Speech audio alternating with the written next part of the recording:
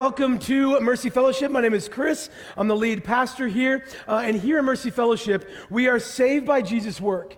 We are changed by Jesus' grace, and we are living on Jesus' mission. And that means that we believe that we exist to make disciples of Jesus Christ who love God and who love people.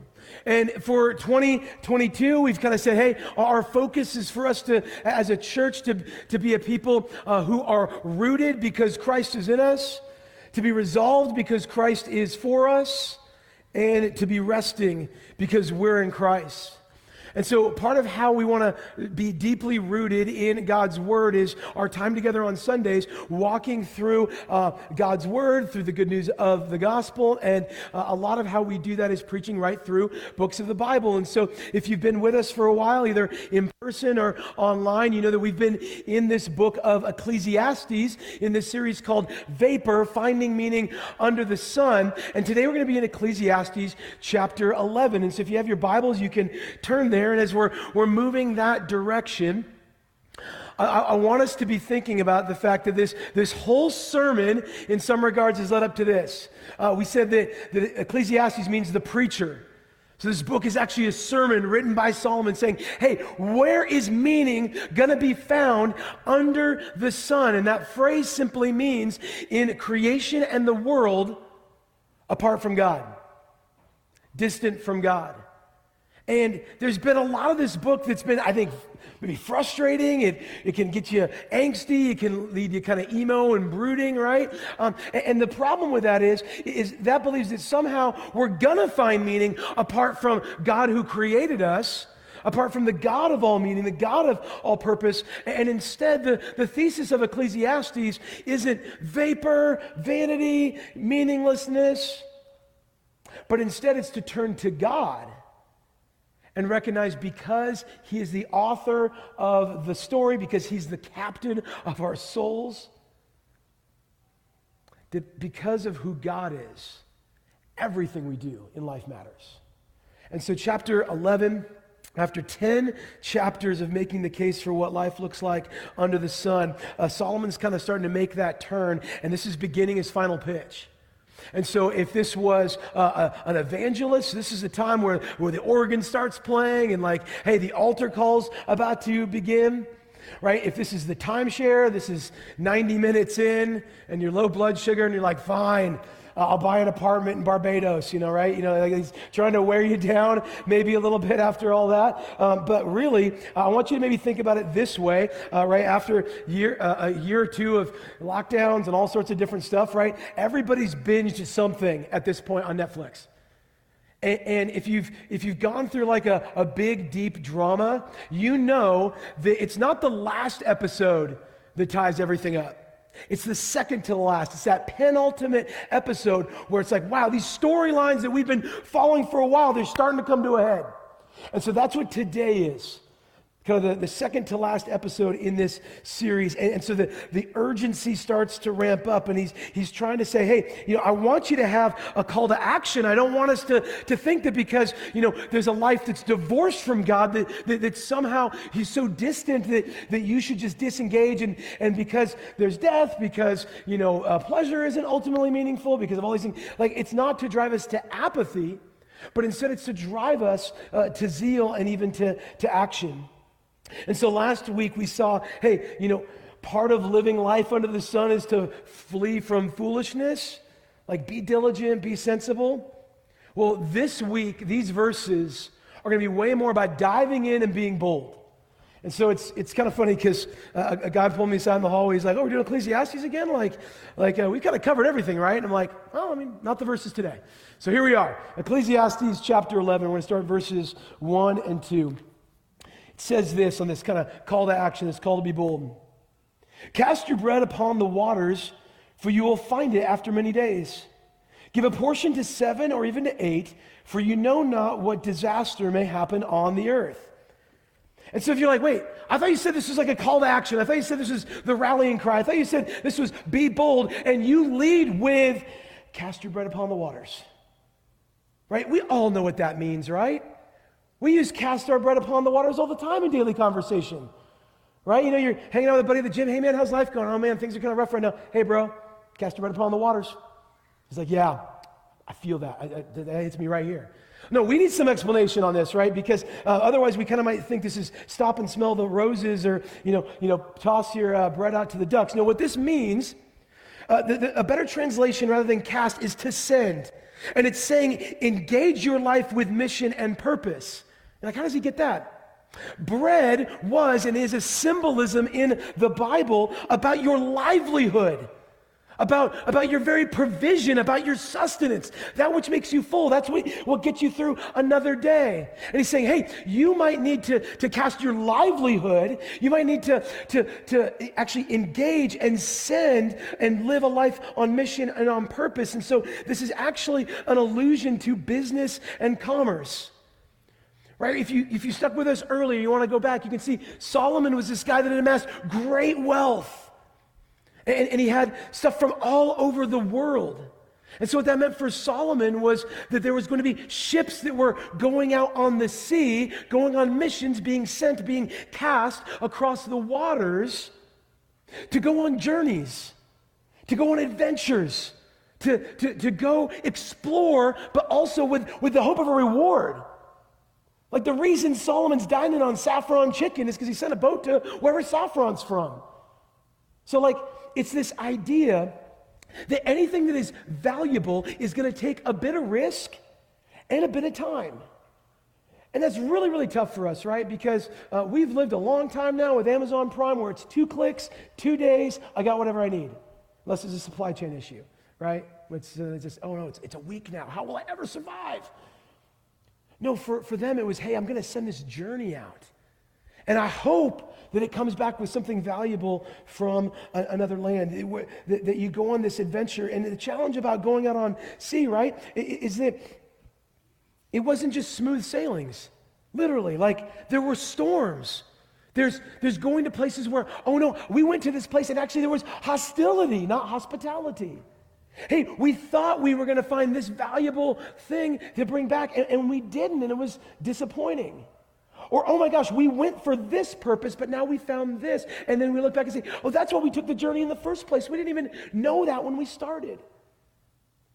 It's this idea that life under the sun is going to be a bit of an adventure where you experience anticipation and disappointment, resolution and excitement, celebration. And so to cast upon the waters is to fully commit. And in the context of this sermon, he's saying you should go all in. You should fully commit, not to life under the sun, but to the Creator who's above the sun, the Creator who made the sun. Like, throw your whole lot in with what God wants for your life. And we're going to see, well, is that boring? Is that like, does that mean like everything's going to go easy? And it's like, no. There is still a huge element of faith in this. That it's not just like, well, hey, cast your bread upon the waters, throw your lot in with God, and everything else after that's going to be super easy and comfortable. There's not even adventure in that. And maybe you're like, some of my life has had a little too much adventure. Well, that's great because God is a safe harbor. That we can go, that we can rest, that we can be protected. But if we're waiting to try to have that ultimate time of security, that ultimate time of safety now, we're not going to find it under the sun. Because that day only comes in eternity. That day only comes when we're in the presence of Jesus. That day only comes when there's a new heavens and new earth. And so what he's saying here is your adventure might not immediately be successful. You might experience failure, but you're going to rely not even on your ability to navigate this adventure, but if we're all in with the Lord, we're going to rely on his character, that he's going to see us through the journey, that he will bring us to a place of completion.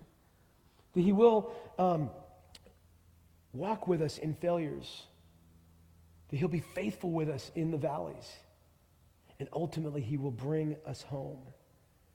And so, in a sense, we have to be kind of comfortable to use a business buzzword, to fail forward.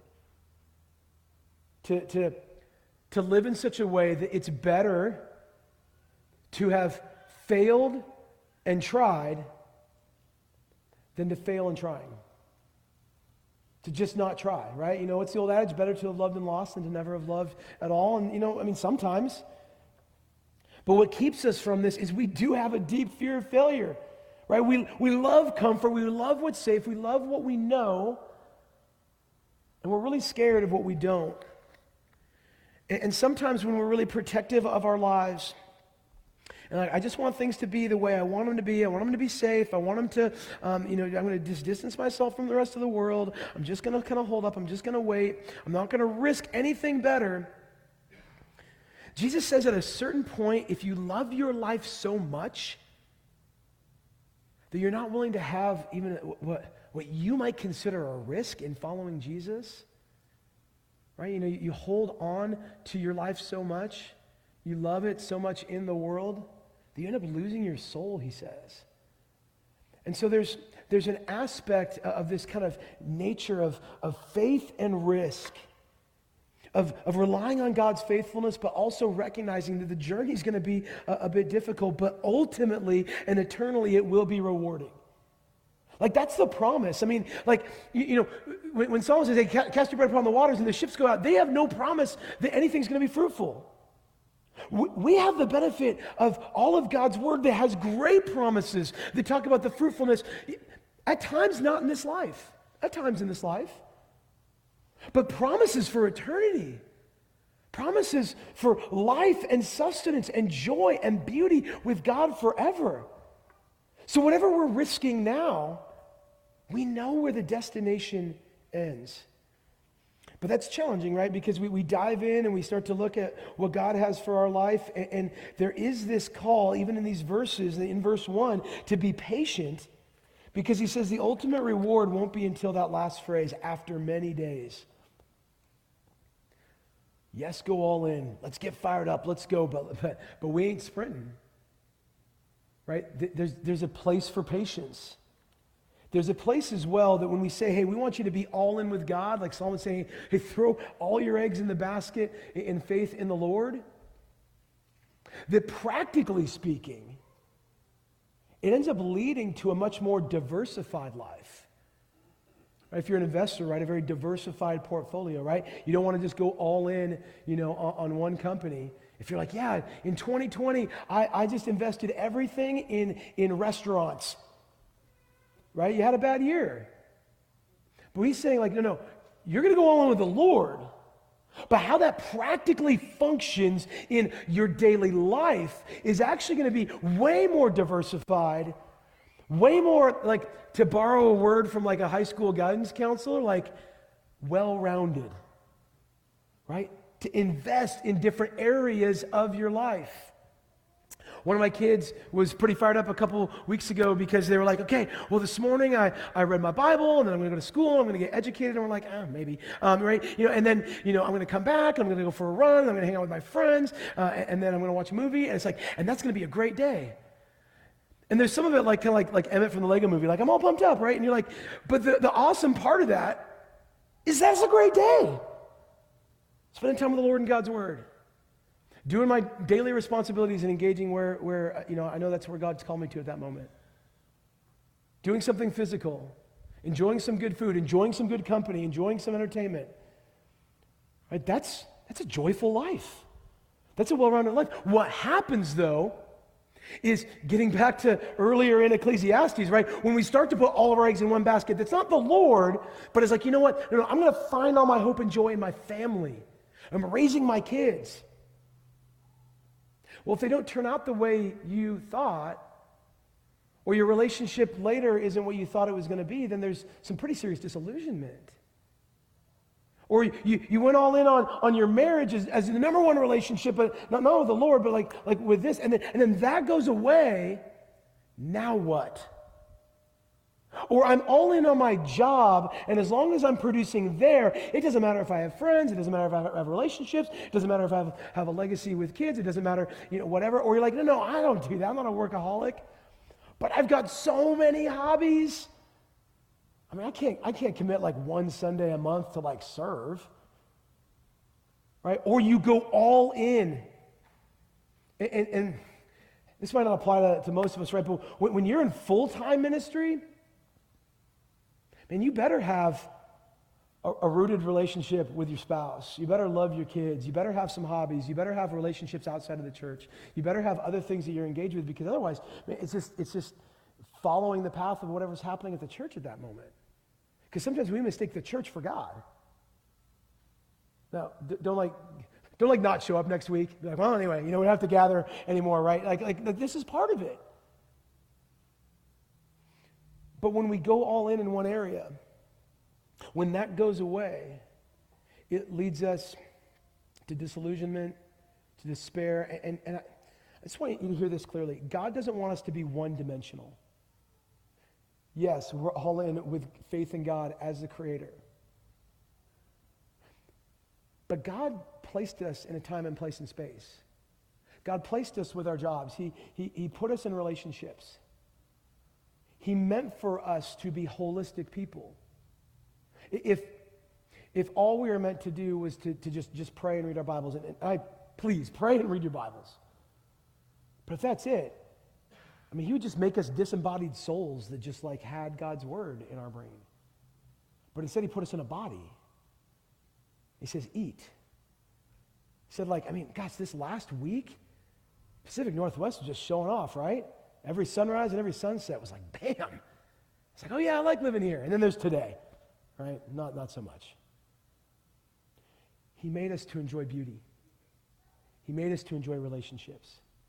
He made us to invest in our communities and in our jobs and the endeavors that he has for us. And so the answer is not to dial down our passion and zeal, but to direct it in God-honoring ways.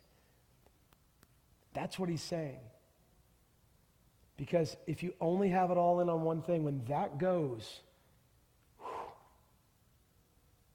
good luck having joy.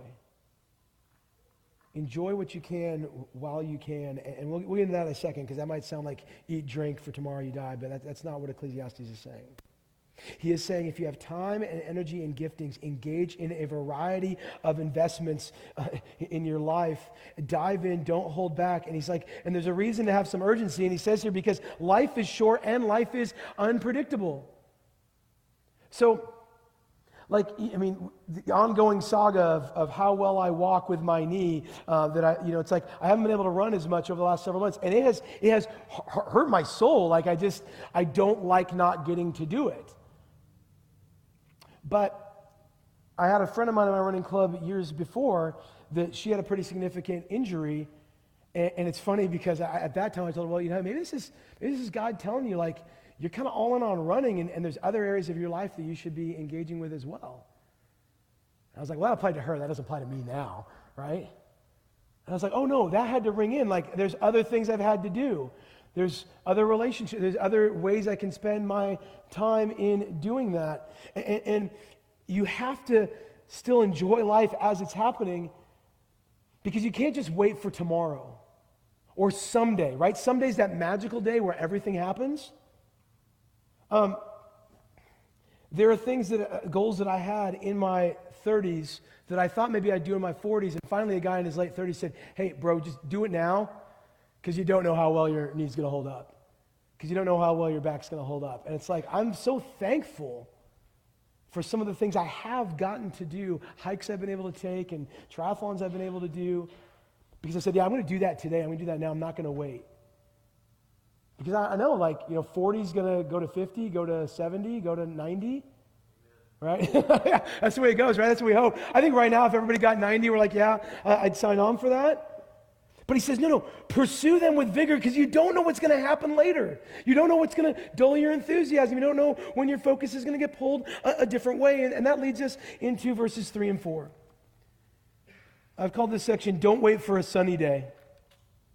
Verses 3 and 4 say, if the clouds are full of rain and they empty themselves on the earth, if a tree falls to the south or to the north, in the place where the tree falls, there it will lie. He who observes the wind will not sow. He who regards the clouds will not reap. And so this sounds, again, kind of philosophical, right? Like, if a tree falls in the woods, does it make any sound? But what he's saying here is it's a little more intense. The world's a bit broken. Storms do come. There is sin in the world. There's aspects that are difficult and dangerous. And God he's redeeming his creation We can have great hope that God's will for creation and for us is relentless. So no matter how broken the world seems, we know the story ends well. That God's love and redemption for the world is relentless. And so we can experience this world at times like a mounting storm, right? You can see the clouds building, you can see the wind coming, and any of us that can see storms on the horizon, we might be able to see them, but have you ever been powerless to stop that storm? Right? I've heard of one guy that could stop a storm, and that was Jesus, right? He's on the boat with his disciples, and they wake him up in the middle of the storm, and he's like, "Stop it, storm." He might have gone back to bed after that. I don't know. Jesus can command the storm, but we're going to be in the storm. He's saying, so those storm clouds might come, so you can't just wait for all the circumstances to be perfect. And we do this in so many different life stages, particularly younger people. I'm not singling you out, but there's this oh yeah, no, I don't want to get married or start a family or get into a relationship because I'm just doing school now. Hey, that's great, that's fine. Well, I don't, we're married, but we don't want to have kids until we have this much in savings. Good luck ever having enough in savings to pay for all what the kids are going to need. Right? There's never going to be the right time, the right circumstances where everything goes smoothly, because he's like, no, I told you, cast your bread upon the waters. I told you, go commit to going on the journey, because part of the journey's worth it. That it's not always going to go smoothly or perfectly. The difficulties are going to come that we can't stop. And so, yeah, it's okay at certain points to be like, yeah, this is not the time to go into a bunch of debt and, buy another house. So this isn't the time to, do what, that's fine. Be wise. I think we've had some chapters of wisdom here. But to borrow another business buzzword, you can have paralysis of analysis. We're like, well, what's happening here? So how's the stock market here? How are the case numbers here? What's going on here? How's this election going to go here? When do I live my life? Today. You live your life today. Lord willing, you get to live it tomorrow. And so this is his, this is what I said, this is him saying, be bold, like it's time to go. And the challenge is we're so risk averse that we fail to act, particularly on these big life changes. And all I can say about that is that I've never found procrastination to be profitable. Right? You've never watched a biography on a great business leader or a great athlete or a great leader or a great musician or anything hey, how man, what an awesome accomplishment, or what an interesting life you've gotten to lead.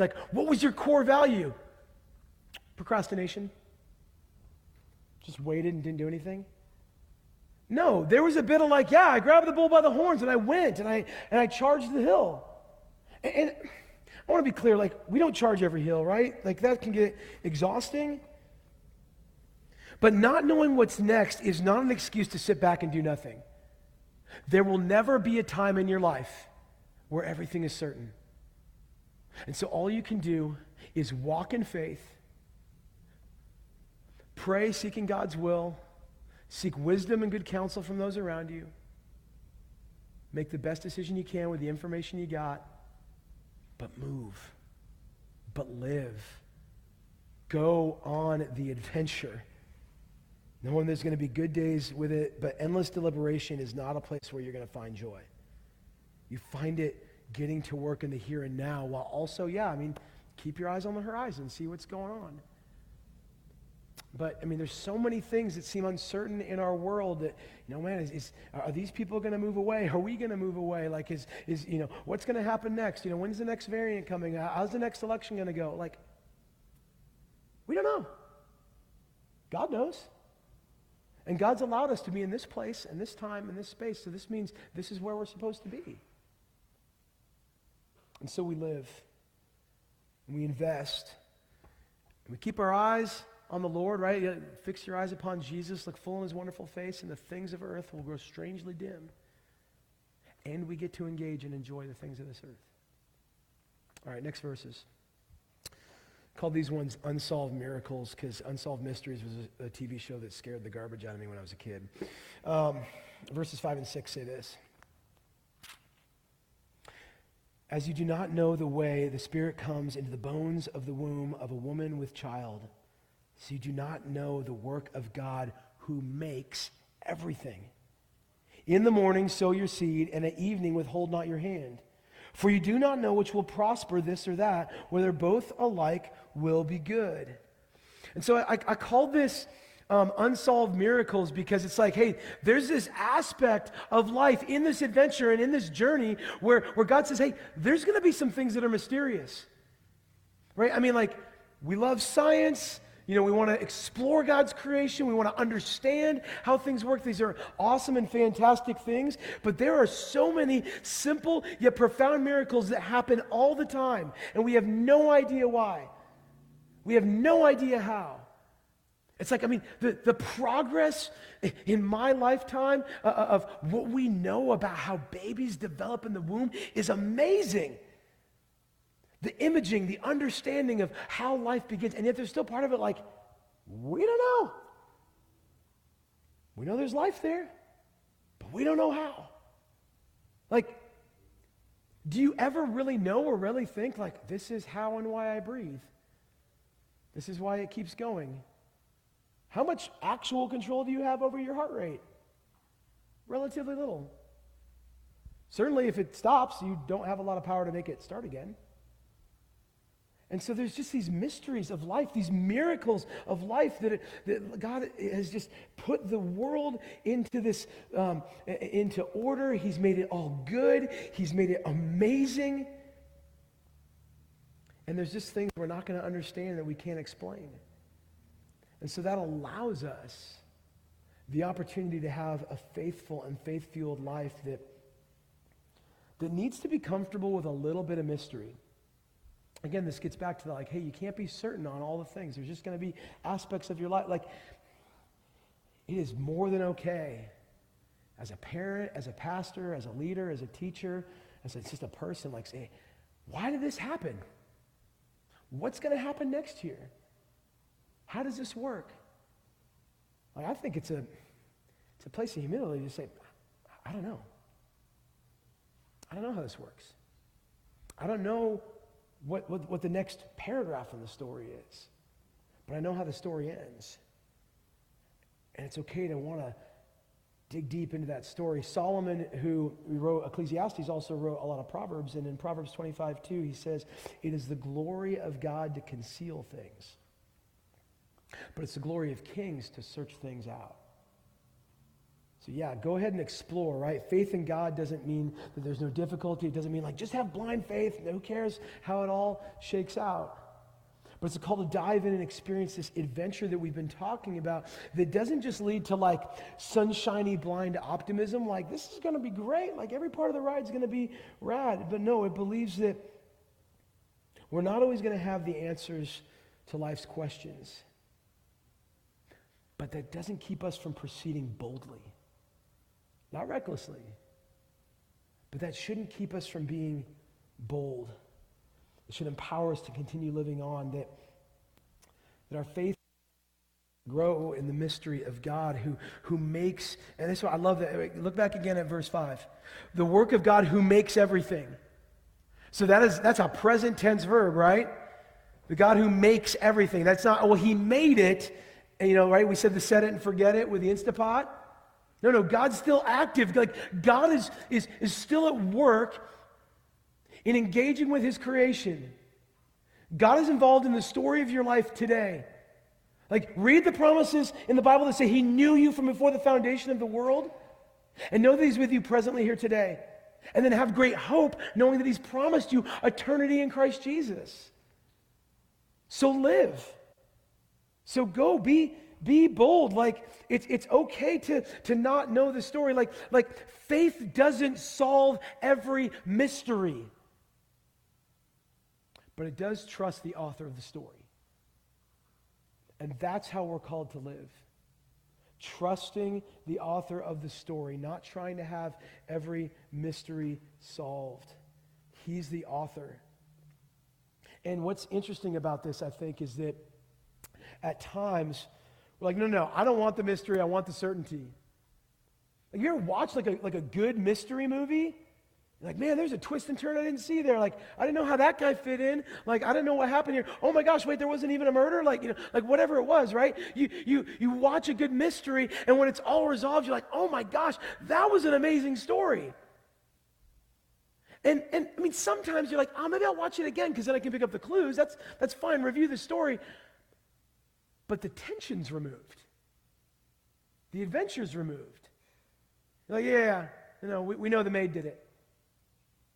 Okay. Well, it takes away some of the actual experience of the story. And so God says, hey, there's going to be aspects of life that for you are going to be mysterious.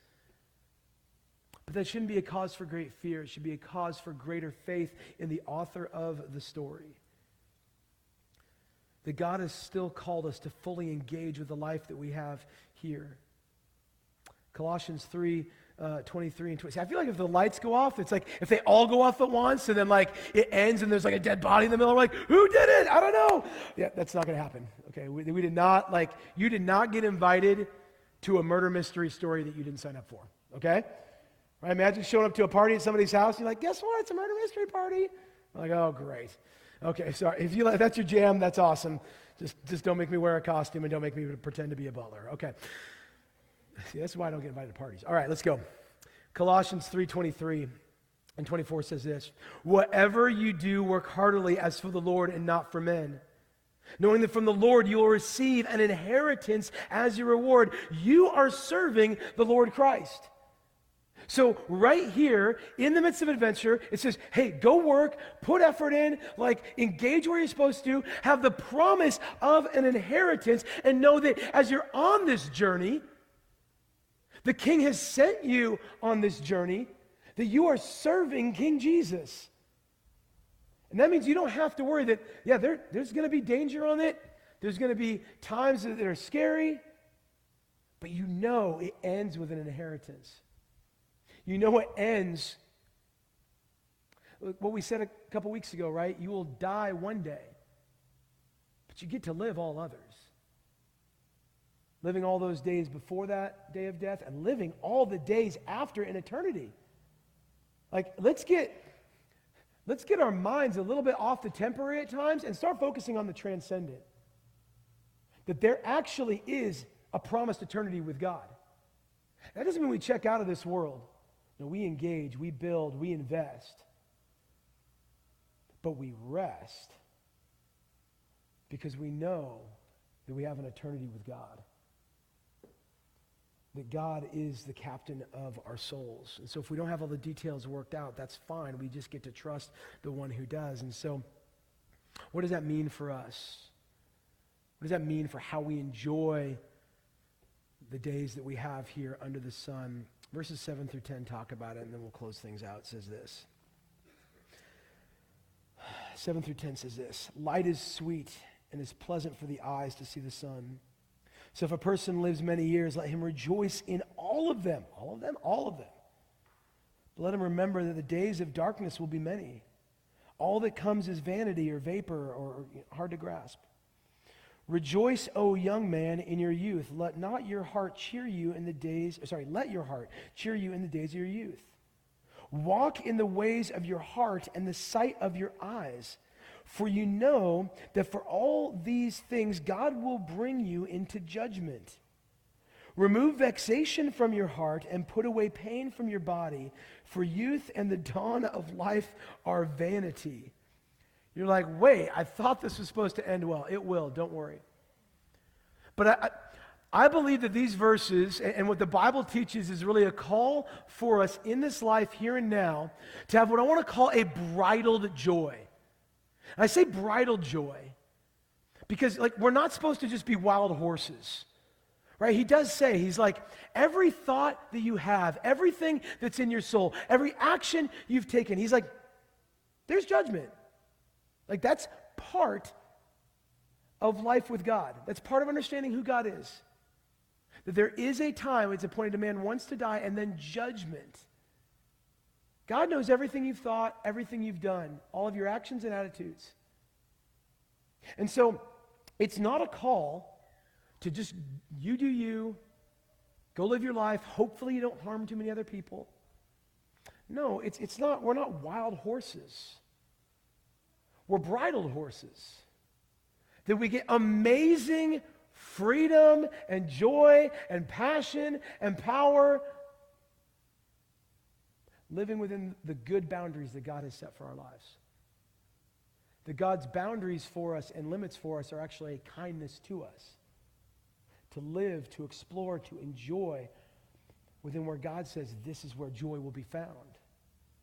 And the Bible begins, right, with God placing his people in the garden.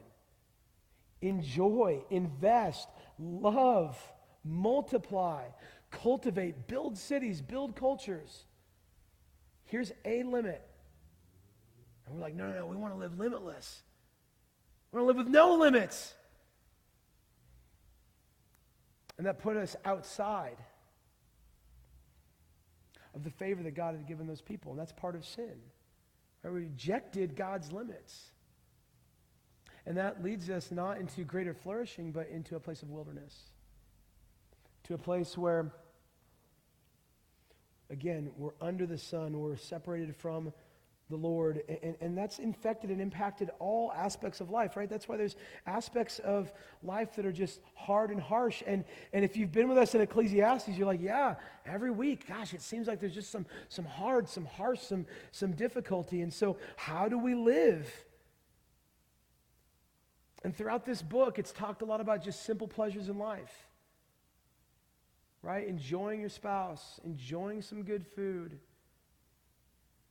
And I think part of us starts to get God wrong in this kind of wilderness world that we live in. And so we think like, okay, why do we enjoy things? Well, life here is so terrible. The world's so sinful and so broken. So like, a little bit of good food, a little bit of good drink. And it's just, all the good things in life are just to be meds to dull the pain.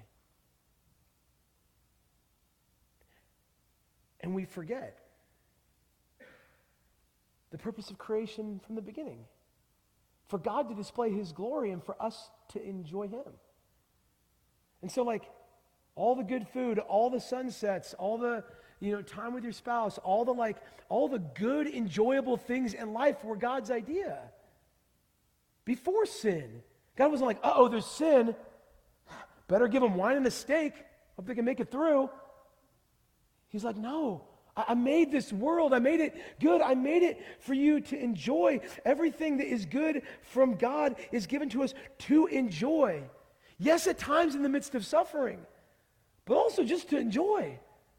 Like, that's some of the outcome of this. That's some of the direction in this. Rejoice, O young man, in your youth. Light is sweet. Verse 7 says light is sweet. And he's talking about light because light in the Bible refers to blessing and joy and comfort and warmth. And he's contrasting that with darkness in the Bible that is distant and cold and pain and sorrow and toil. And he's saying, hey, don't live there.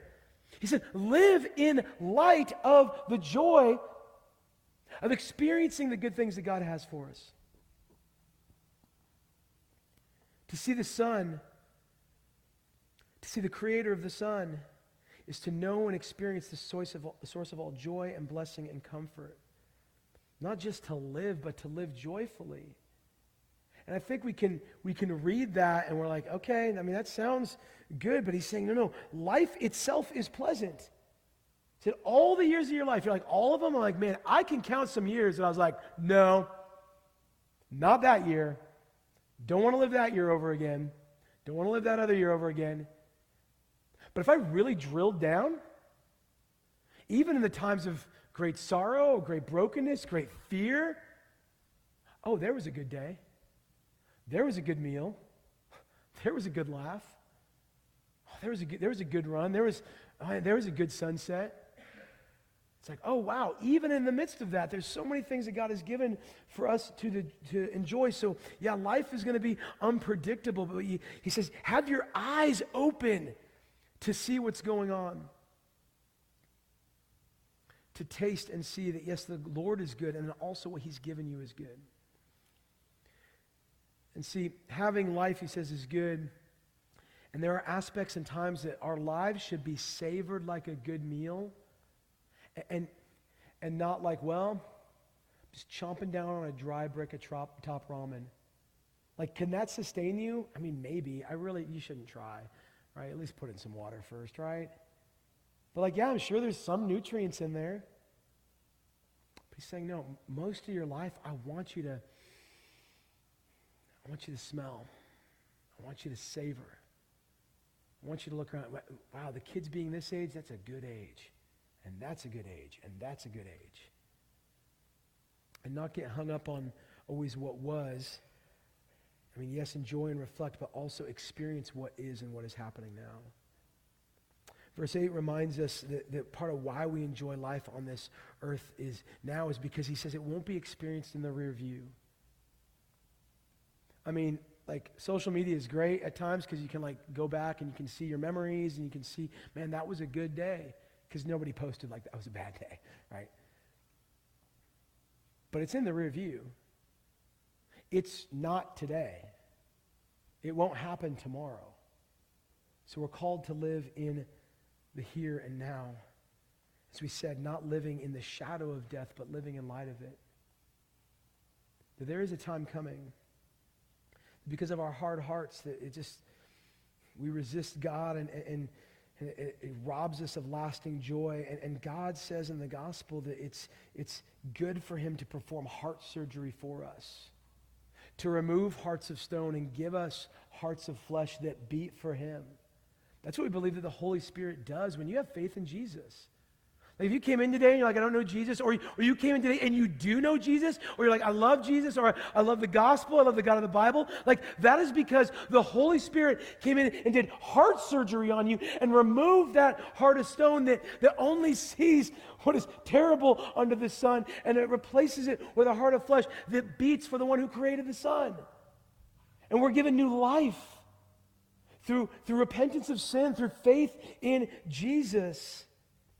That we pursue our heart's desires as they line up with God's desires, that there's such great freedom with God. Philippians 4:9 says, finally, brothers and sisters, whatever is true, whatever is honorable, whatever is just, whatever is pure, whatever is lovely, whatever is commendable, if there's any excellence, if there's anything worthy of praise, think about those things.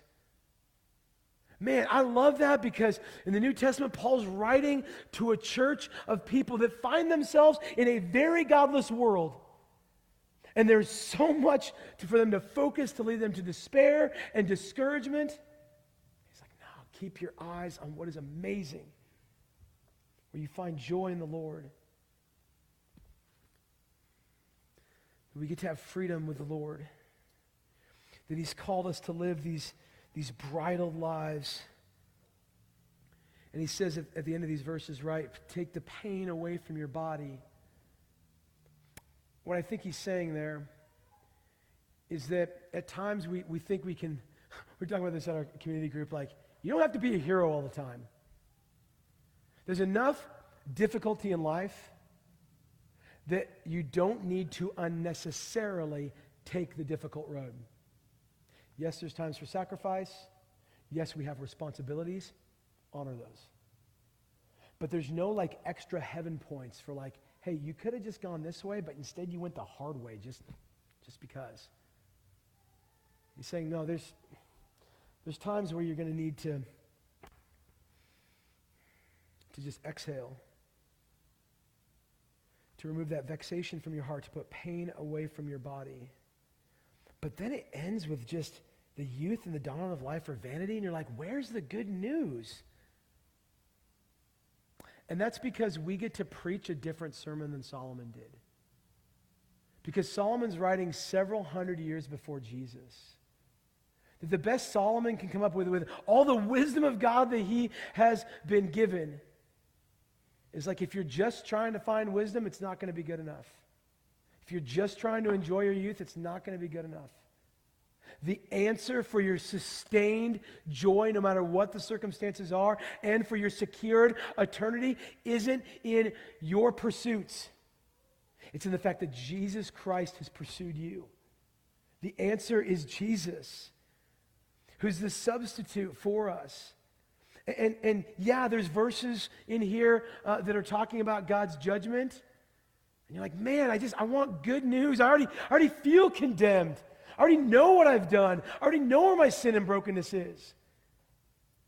And see, if we only stop in Ecclesiastes, then that judgment will crush us. Because we will feel condemnation for our sin. When Romans says, there is therefore now no condemnation for those who are in Christ Jesus. And so the answer is Jesus.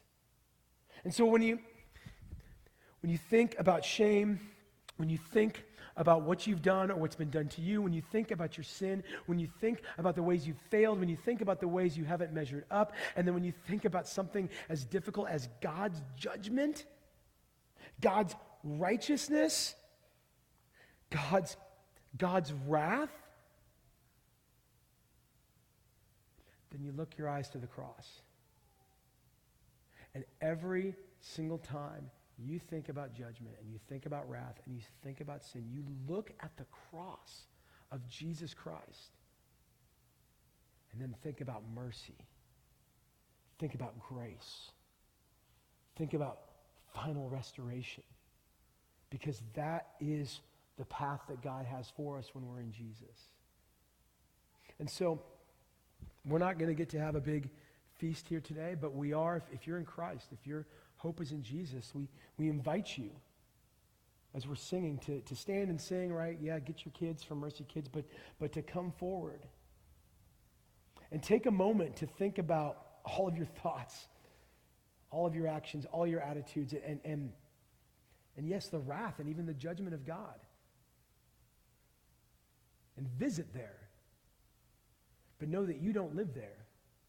Because Jesus Christ died for you on the cross to pay that debt, to wash you clean of your sin. And then take that small meal of bread representing his body broken for you and the cup representing his blood shed for you.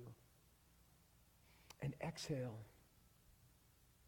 and receive joy, knowing his mercy is more, his grace is more, and your forever tomorrow is greater than whatever you've done today or yesterday.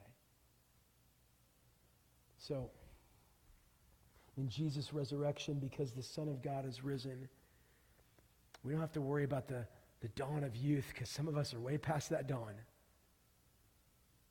Because Jesus has risen from the dead, there's a new dawn where we live in light of that Son who's been risen. And we get to live with joy and with purpose as we continue to trust Jesus. Let's pray.